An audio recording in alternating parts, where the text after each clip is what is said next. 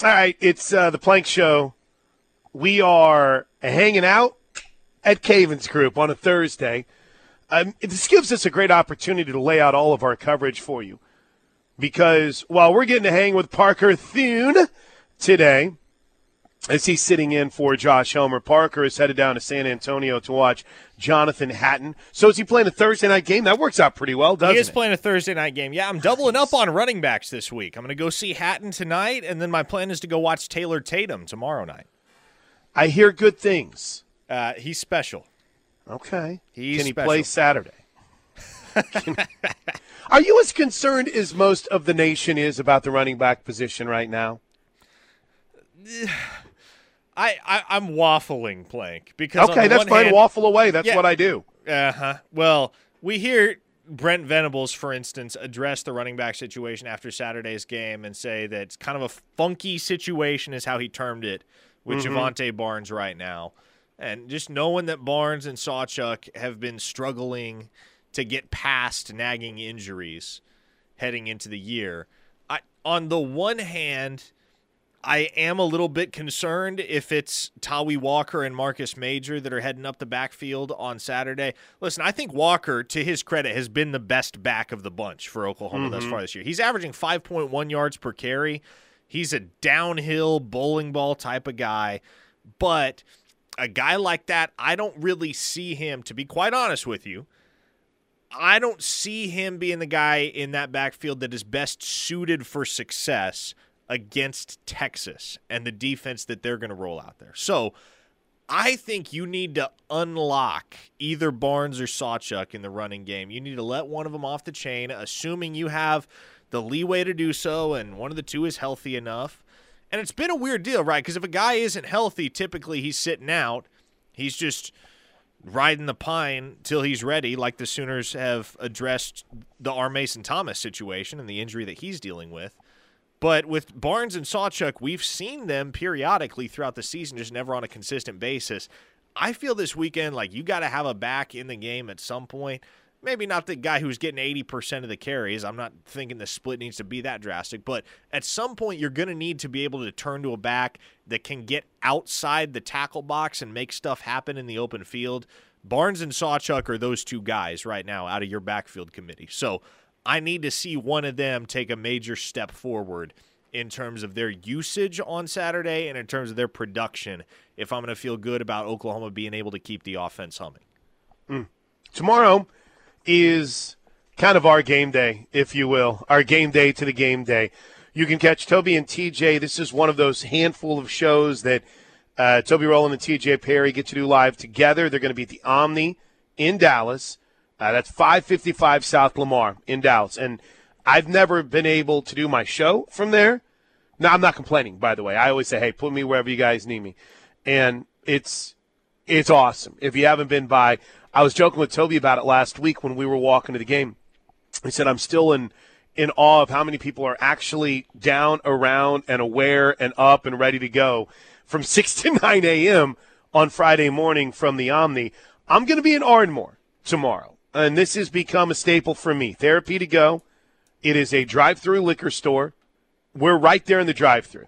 It's, when I tell you, Parker Thune, the vibes are unparalleled. Let me remind you, the vibes are unparalleled. Great deals, great people, diehard Sooner fans.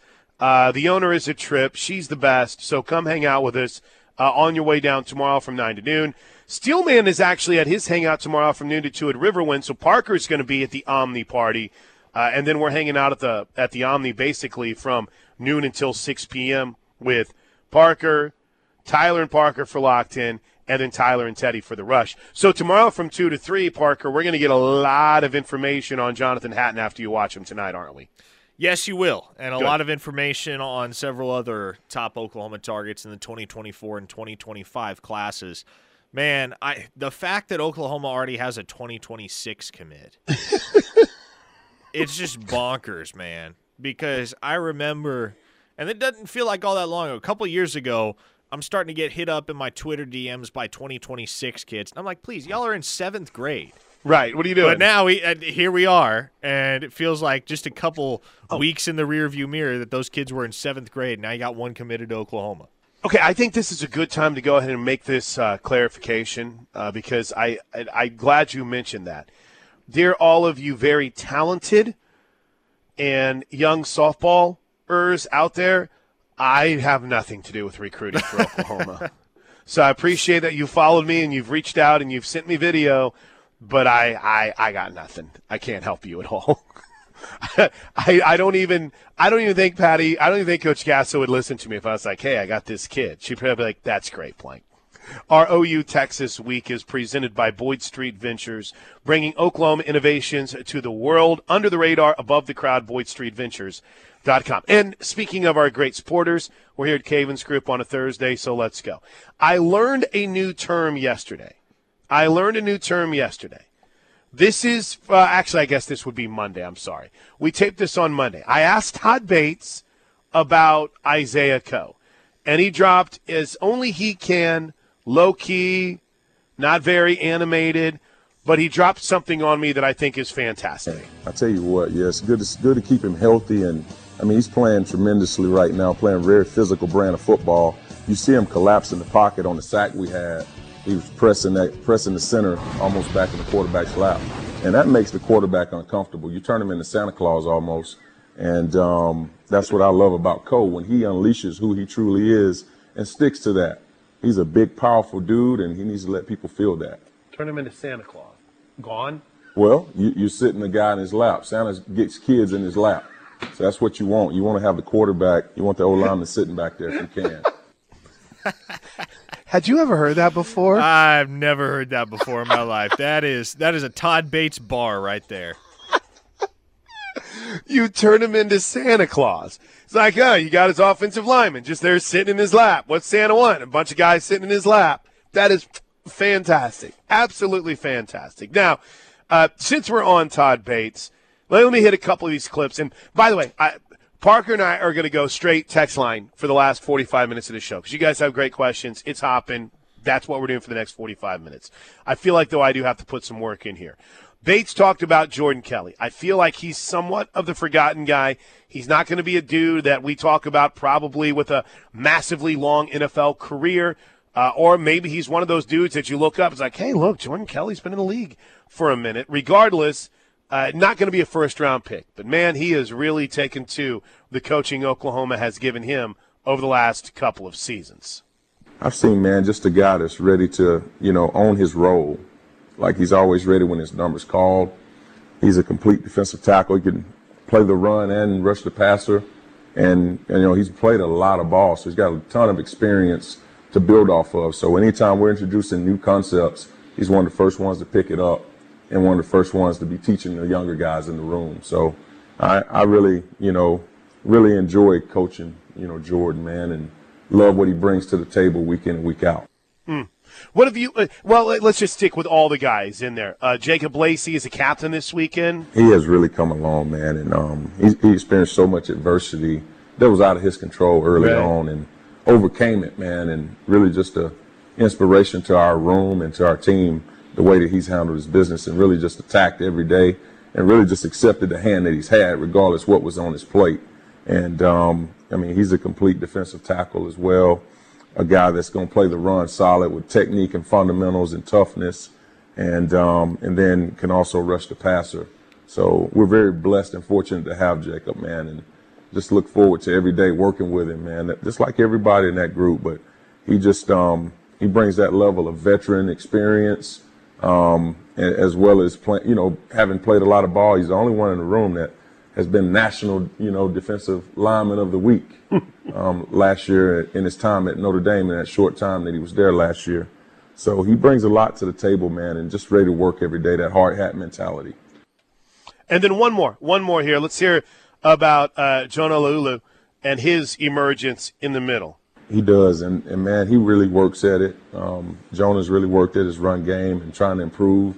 He'll be the first to tell you that he's got so much more growth that he can experience inside in the run game. But, man, where he has been really excelling is, having a chance to be disruptive in obvious passing situations and You just continue to put him in there, and he just never disappoints you. He's going to be active. He's got a move on top of a move. So it's never just one move. He's always got a move to follow it up. And that's the first part of being a great pass rusher, being relentless and having a pass rush plan. And he's got a pretty good one. Okay. I saw a guy out there that was athletic and a tweener at defensive end at 270, 275 last year.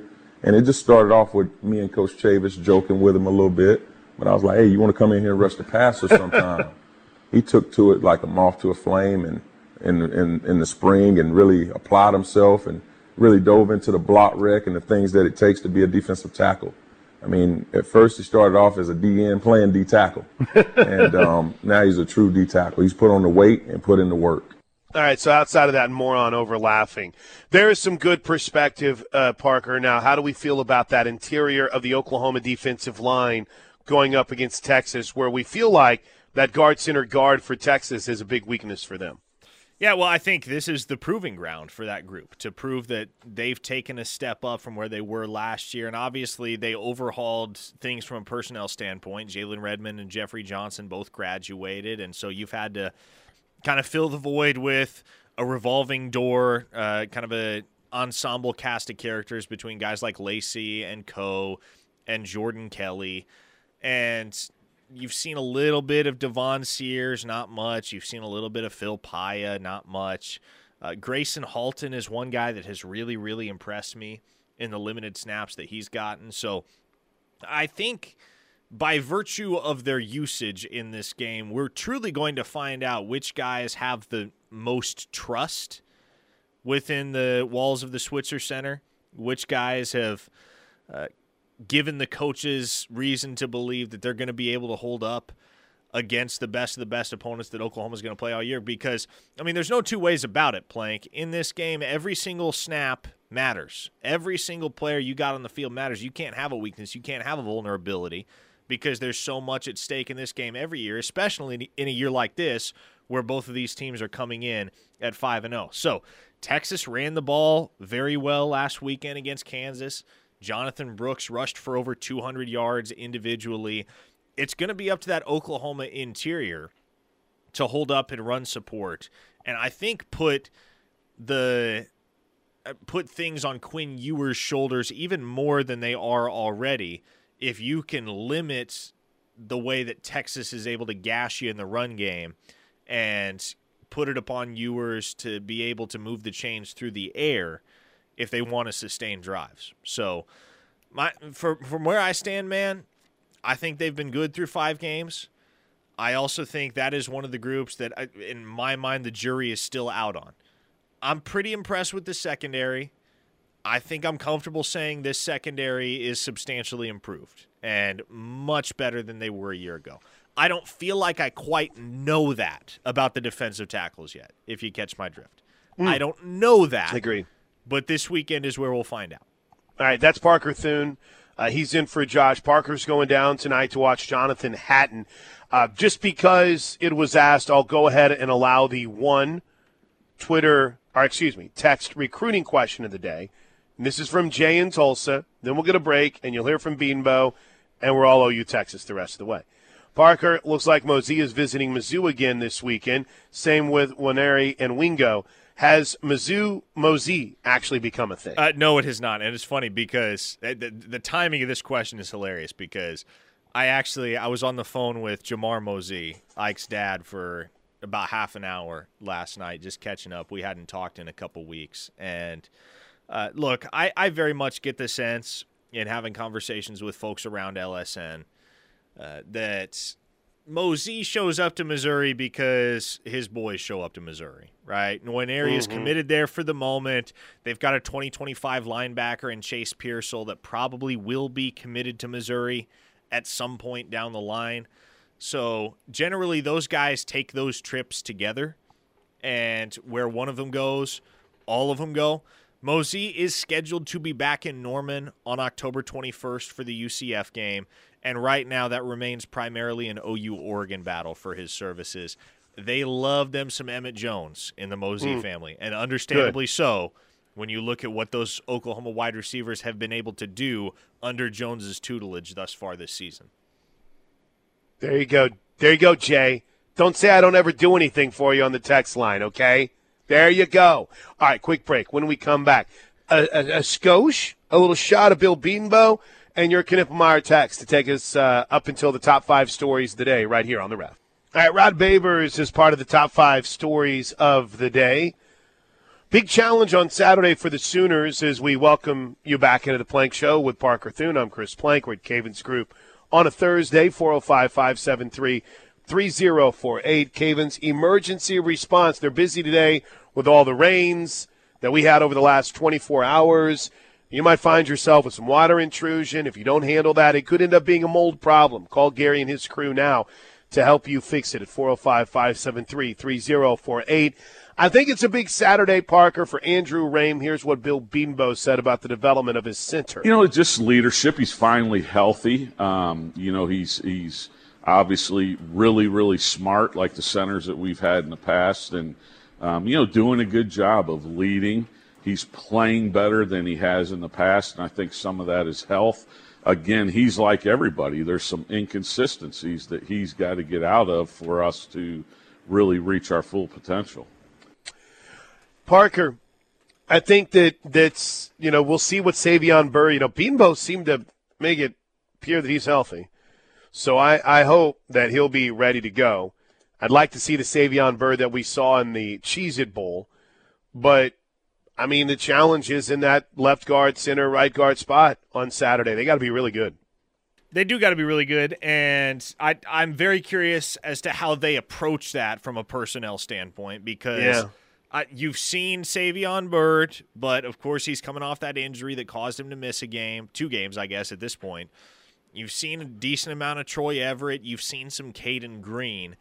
Bill Bedenbaugh has never been afraid to shuffle the deck, and so I wonder if you got a guy who's more than capable of being a high-end starter right now in Jacob Sexton that's just stuck behind Walter Rouse at left tackle. Do you maybe move that guy inside and give him a look? I don't know what the solution, I don't know what the calculus is going to be for Bedenbaugh, but yeah, objectively, Oklahoma is going to have to be very strong across the entire offensive line Saturday, and they're going to have to win the battle in the trenches in order to win the football game because that Texas defensive line, especially on the interior, is pretty talented. T'Vondre Sweat is a tough body to move, man, and that's where Texas can present some matchup nightmares if you're not at the top of your game.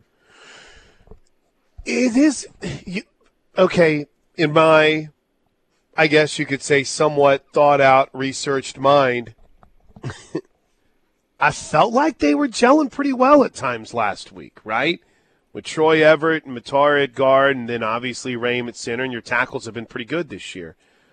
But I also realize if you're going to do what you want to do against Texas, you almost feel like you need your freak in there. You need a Savion Byrd, or gosh, I guess we could say Caden Green, because again, there's just certain things where size, technique is great, but with what Texas has in the middle, it kind of makes it tough size-wise.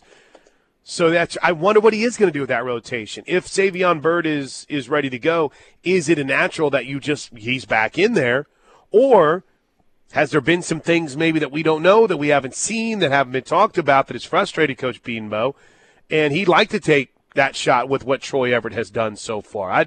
I think that's going to be one of the fascinating in-the-weeds conversations on Saturday. Yeah, and look, week to week, I'll be honest, and I am honest about this when I get asked about it, which is on a pretty regular basis.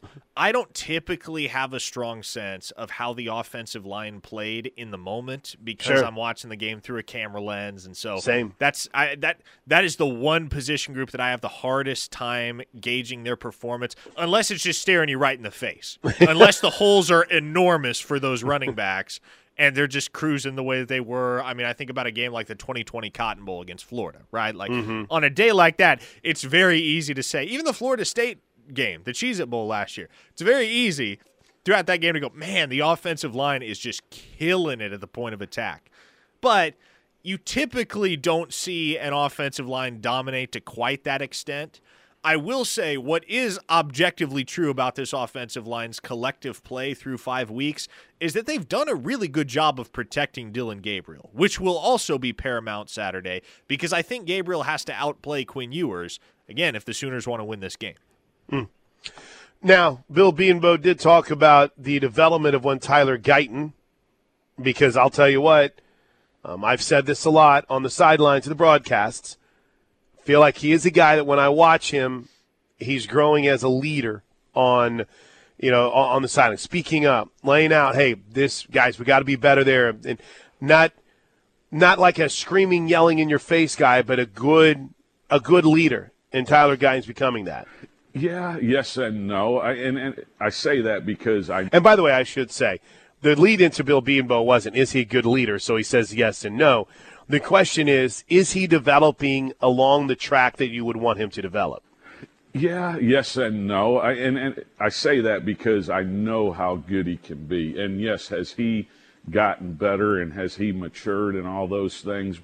Yes, he definitely has. But that dude can be elite, the elite. And again, I have to go back and understand, I'm not a patient guy, and he's played O-line. This is his third year of ever playing O-line. He started 10 games, and I've got to continue to remember that and push him to get better at a higher rate. And he's working at it. He's maturing. He's doing the things that, it takes to get there, but we need it to be quicker than what it's been. And I'm not disappointed at all, and again, I just don't have a whole lot of patience for anything, and I want things to happen right now, but also have to understand that there's a development process. I think Parker, that's one of the highest levels of praise with the couched mindset of, it can be better that I've ever heard from Bill Bedenbaugh. Is he developing? Absolutely. It's going well, but it can be so much better. And I think that should give Sooner fans a pretty good indication of just how special they consider Tyler Guyton to be. I mean, objectively, you look at the guy, and he's got ridiculous measurables. 6'7", 325 pounds, and that's good weight, Plank. That is all good weight. He played tight end quite a bit at TCU as a redshirt freshman back in 2021. So when you're athletic enough to play tight end as a redshirt freshman at the Power 5 level, and also swing inside and play some tackles some, yeah, man, Tyler Guyton has always had a first-round ceiling, and I think making the transition from TCU to Oklahoma was really good for him in that it enabled him to learn at his own pace under Bill Bedenbaugh because he didn't need to start last year with Anton Harrison at one tackle and Wanye Morris at the other tackle spot. Tyler Guyton could take his time on the practice field, get sharpened by Bedenbaugh and by Phil Loadholt, and then he steps into that starting role in 2023 for the first time on a full-time basis as a guy that was already getting a ton of love just based on the measurables and the athleticism from pro scouts. And so, yeah, across the board right now, he's probably got the highest ceiling of any Oklahoma offensive lineman. And he hasn't been immune from struggles. I mean, Jared Verse victimized him last year in the bowl game, but Jared Verse will victimize just about anybody. I like what we've seen from Tyler Guyton, and I think, again, if you're focusing on individual matchups or individuals that need to excel Saturday, Guyton being the right tackle, he's the one that's tasked with protecting Dillon Gabriel's blind side, which in most cases, that duty would fall upon the left tackle because you're dealing with a conventional right-handed quarterback. Well, Dillon Gabriel's a lefty. Tyler Guyton is the one who's charged with protecting Gabriel's blind side. He's done a tremendous job of it thus far, and that's going to need to continue, and he's going to need to continue playing his best football Saturday. If the Sooners want to keep Gabriel upright in the pocket, give him time to deliver, and allow him to pick apart this Texas secondary. One more here from Bill Bedenbaugh, and then we'll grab a break. The OU-Texas atmosphere. Yeah, it does. I mean, heck, I'd be lying if I didn't. I mean, there's nothing like it. Anybody that's been involved in it, and I've been at other places and rivalry games at other places, but there's nothing like this. I mean, God forgive me, but there's hate involved in on both sides, and that's what you want to be in, and I love every second of it. God forgive me, but there's hate involved. That's no better way to describe what's coming up on Saturday than what Bill Bedenbaugh did right there. All right, straight to the Knippelmeyer Chevrolet text line when we come back. You're listening to The Plank Show on the road at Cavens Group, 405-573-3048, right here on the home of Sooner fans. Parker, you all got a podcast tonight? Are you guys dropping a pod, you and B Drum, or are you done until game day? I tell you, man, so we're actually, I say we very loosely, I believe we are actually in the midst of recording that podcast as we speak. Oh. I am not participating. Okay. Drum, man, you talk about a guy that never takes a day off. His daughter was born yesterday, and he somehow made the OU Insider live stream last night. And now this morning, he and Travis Davidson, Grill Boy himself, are knocking out the OU Insider pregame podcast. Do you need to jump on it? Oh, no. Oh, okay. No. Listen, I'm on the air right now, Plank. All right. I have the greatest question that has ever been sent to the Knippelmeyer Chevrolet text line. And we had talked about this on, I believe it was Monday's show, but Lloyd asks a very good question. Plank, what is up with those socks on Coach's Corner? Okay. I've got a group of friends. I told you guys on this show, I don't name drop anyone but my friends. So you guys get to know me and your name will be all over the show because A, I don't really have any friends, and B, the only time I get to see anyone is on Wednesday nights. So we had a Christmas party to where everyone gave out different gifts, right? And you know the whole thing where it's like, oh, I'll exchange this and I'll try. All right, you got that package. Well, I'm going to open it up and see what it is, and we'll go. And it's like a white elephant thing. And so I got a pair of socks from my buddy Joel Syrie, and it's his face on them. Now, I don't think Joel is responsible for putting those socks in the gag gift in the giveaway, or what? I can't even speak today, in the white elephant thing. And I told him, like, one of these days I'm going to wear them on TV, and you're going to be all over TV with my sweet socks that I'll be wearing to go along with the pink pair of socks that I have that have my wife's face on them. And then, of course, I also have the Bud Light socks that and my Christmas Anheuser-Busch socks. I'm a big sock guy. But, no, that's my buddy Joel Syrie who's on my socks. Because, I don't know, it's a special week, man. We got to break. Now, if we lose, Lloyd, I will never wear those socks again, right?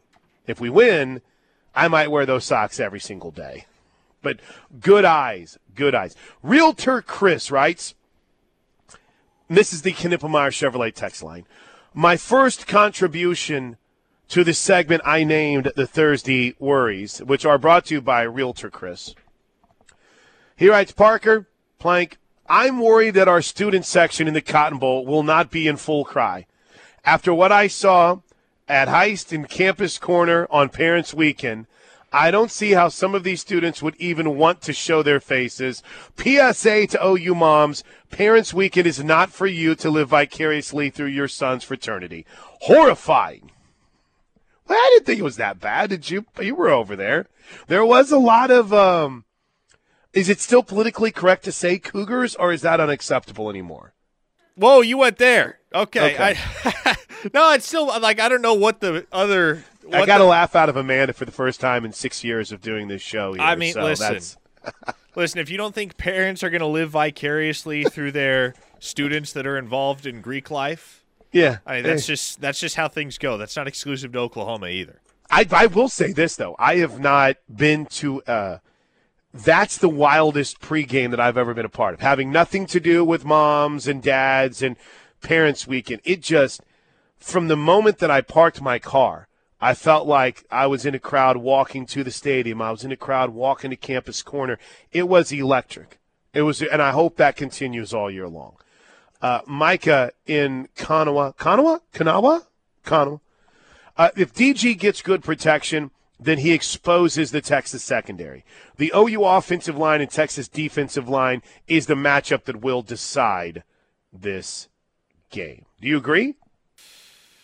I think I would agree with that. And obviously, I don't think this game is decided based on one single matchup individually or at a certain position group. But I do think that's probably one of the most important factors is whether that Oklahoma offensive line can win at the point of attack over the Texas defensive line, because obviously that's going to have a trickle-down effect on the running game as well, and the Sooners are going to need to establish the run. They can't be one-dimensional offensively and win the game. All 5 of the last Red River showdowns, Chris, have been won by the team that rushed for more yards. So, again, kind of a selective small sample size there, but that just goes to show you in recent years, the team that runs the ball more effectively is the team that wins the football game. And I believe that's been the case in like 20 of the last 22 as well. There have only been a couple exceptions in the 21st century where the team that gets outrushed wins the game. That's a great stat. I'm digging because I think you're right. I am going back through it tonight as well. I think that there is also there's a special teams play that's going to factor in this thing. There's a special. I mean, it always does. A bananas play. Isn't that what Pete Thamel said? Bananas play. Would Peyton Bowen blocking a third punt be categorized as bananas? That would be bananas. From Dewey in the 918. That's great city of Dewey, Oklahoma. Honestly, guys, I think it comes down to 2 factors, Jeff Levy and Dillon Gabriel. The O-line and run game are both questionable, and Texas's defensive line is talented. Jeff and Dillon better have a hail of a game in order for the Sooners to get a dub. If not, it could be a long day. More than anything else, I'm kind of impressed by the fact that texter managed to spell Dillon Gabriel's name 2 completely different ways within the same text. It's impressive, my man. It's impressive. Not only I'm just glad he misspelled it Dylan like Bob Dylan as opposed to Dillian. I've seen way too many people spell Dillon Gabriel's name with an extra I like million, but with a D at the front, and it bugs the crap out of me. There's a couple of names that, because again, my spelling doesn't matter, right? I'm on radio, so as long as I spell it how I can say it, right? And it's amazing to me how there is so many people that have covered this team for so long that still can't figure out how to say some of these guys' names. It's fascinating to me. Absolutely fascinating to me. In fact, there's some people that have said it incorrectly so wrong that I'm like, am I saying it wrong? No, you're not. But it's funny to me how I can't consistently spell like Laulu. And then when I look at it, I'm like, there's no way it's pronounced like that. That's la la la yeah. So I completely understand with the misspelling of Dillon's. Mongo, this is good. Mongo writes, the coaches that I've talked to told me that Shea Gilgeous-Alexander is the weakness for the Thunder. That's Gosh, in reference. It's been an hour since you ran that Thamel soundbite, and no one has forgotten.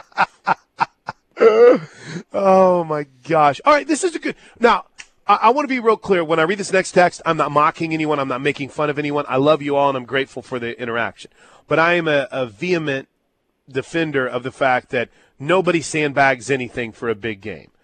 But this is a question that we get in some way, shape, or form at the very least 2 or 3 times per show on each of our shows on the Knippelmeyer Chevrolet text line. So, Parker, since you don't get a chance to answer this from 9 to noon, and I've given my take on it a few times, the 405 writes, any chance OU is sandbagging the run game, or are we too far in the season to be hiding what we really can do in the run game?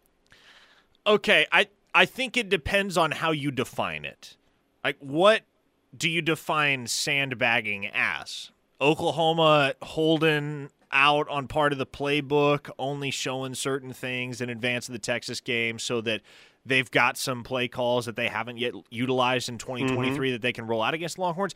Yes, in that sense, I think there will be some of that. If sandbagging in your mind means that Oklahoma is intentionally struggling to run the ball, and there's some kind of roster-wide conspiracy to only rush for so many yards at a time and to put a hard, firm ceiling on rushing output and rushing effect. No, I don't think we're seeing anything like that.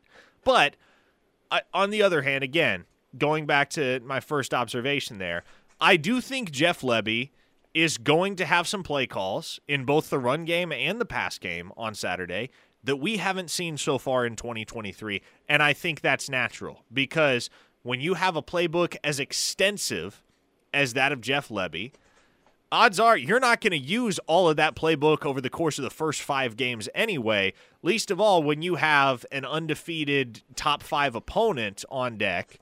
And the 5 games leading up to that are games that, by hook or by crook, you're going to be able to control and win without getting seriously challenged, which we have seen Oklahoma do. So I wouldn't call it sandbagging, but is Lebby holding some stuff in reserve? I have no doubt. And I think there is the reality that you just haven't had your guys healthy. Now, I dug a little deeper, and from what I've been able to gauge on the Javonte Barnes situation in my sourcing, it's just nagging. It's just something that it's not any, at least from what I've been told, it's not anything new. He'll go out and the process of recovering from playing has been a little bit challenging. Now, it's also my understanding that probably could have gone last week if they wanted to use him, decided not to. So maybe if you want to talk about holding a guy out for a bigger game, for a bigger moment, then yeah, sure. I mean, I agree with you 100%. But Parker's 100% on. Are they, and Venables said, we're not good enough to hold things back. But might they have a guy like Javonte Barnes to where they say, let's give him another week to get 100% and then see how he responds? Or, hey, let's run more inside zone or however you want to call it, using this blocking scheme or using this type of pull, using these pin pull techniques. Yeah, sure.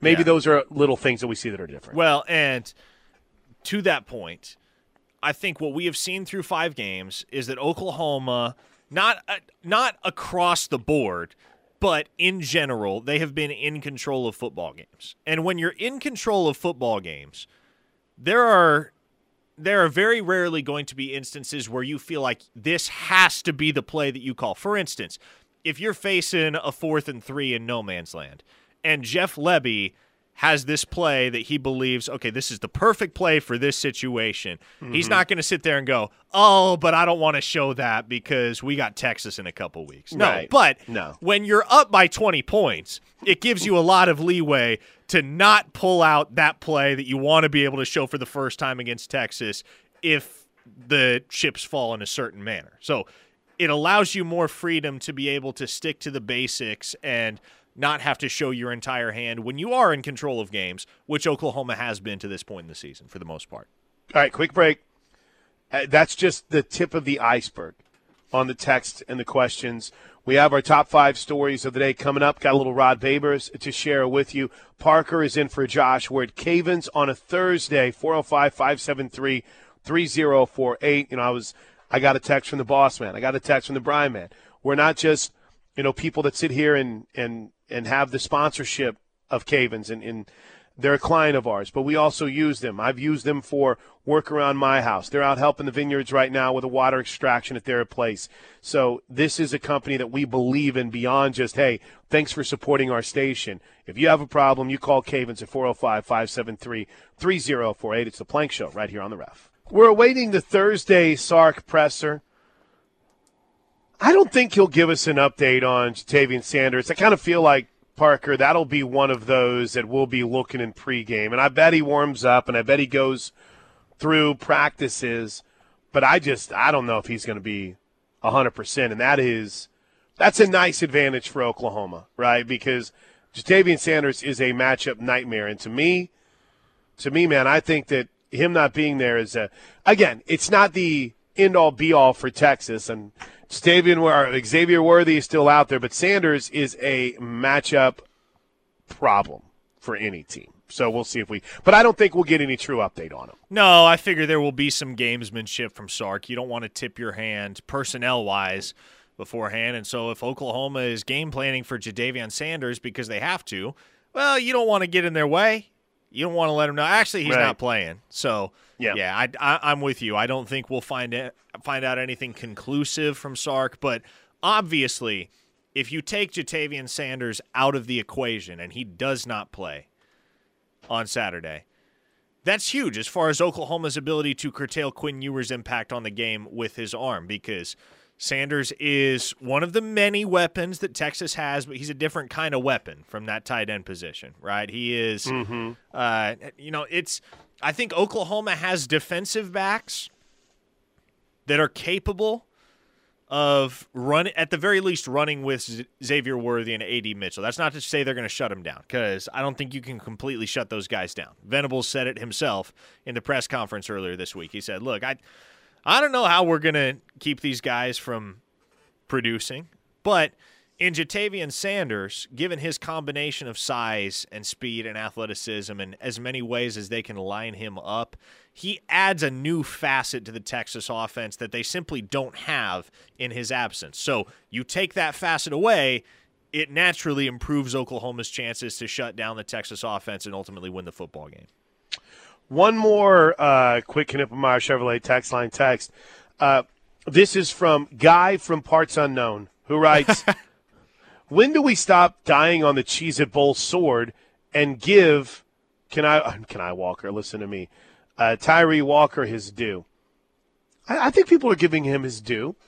I said it not half an hour ago. Tyree Walker has been the best back in Oklahoma's backfield through 5 games. He's averaging 5.1 yards per carry. I think he's getting his due.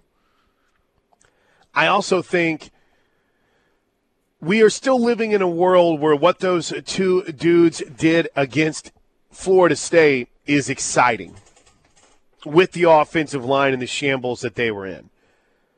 But we got to see it in the regular season. The unfortunate thing is the Cheez-It Bowl has been the anomaly. It hasn't been the regular. Maybe that changes on Saturday. We'll see. Man, we're already down to our last hour. Top 5 stories today next.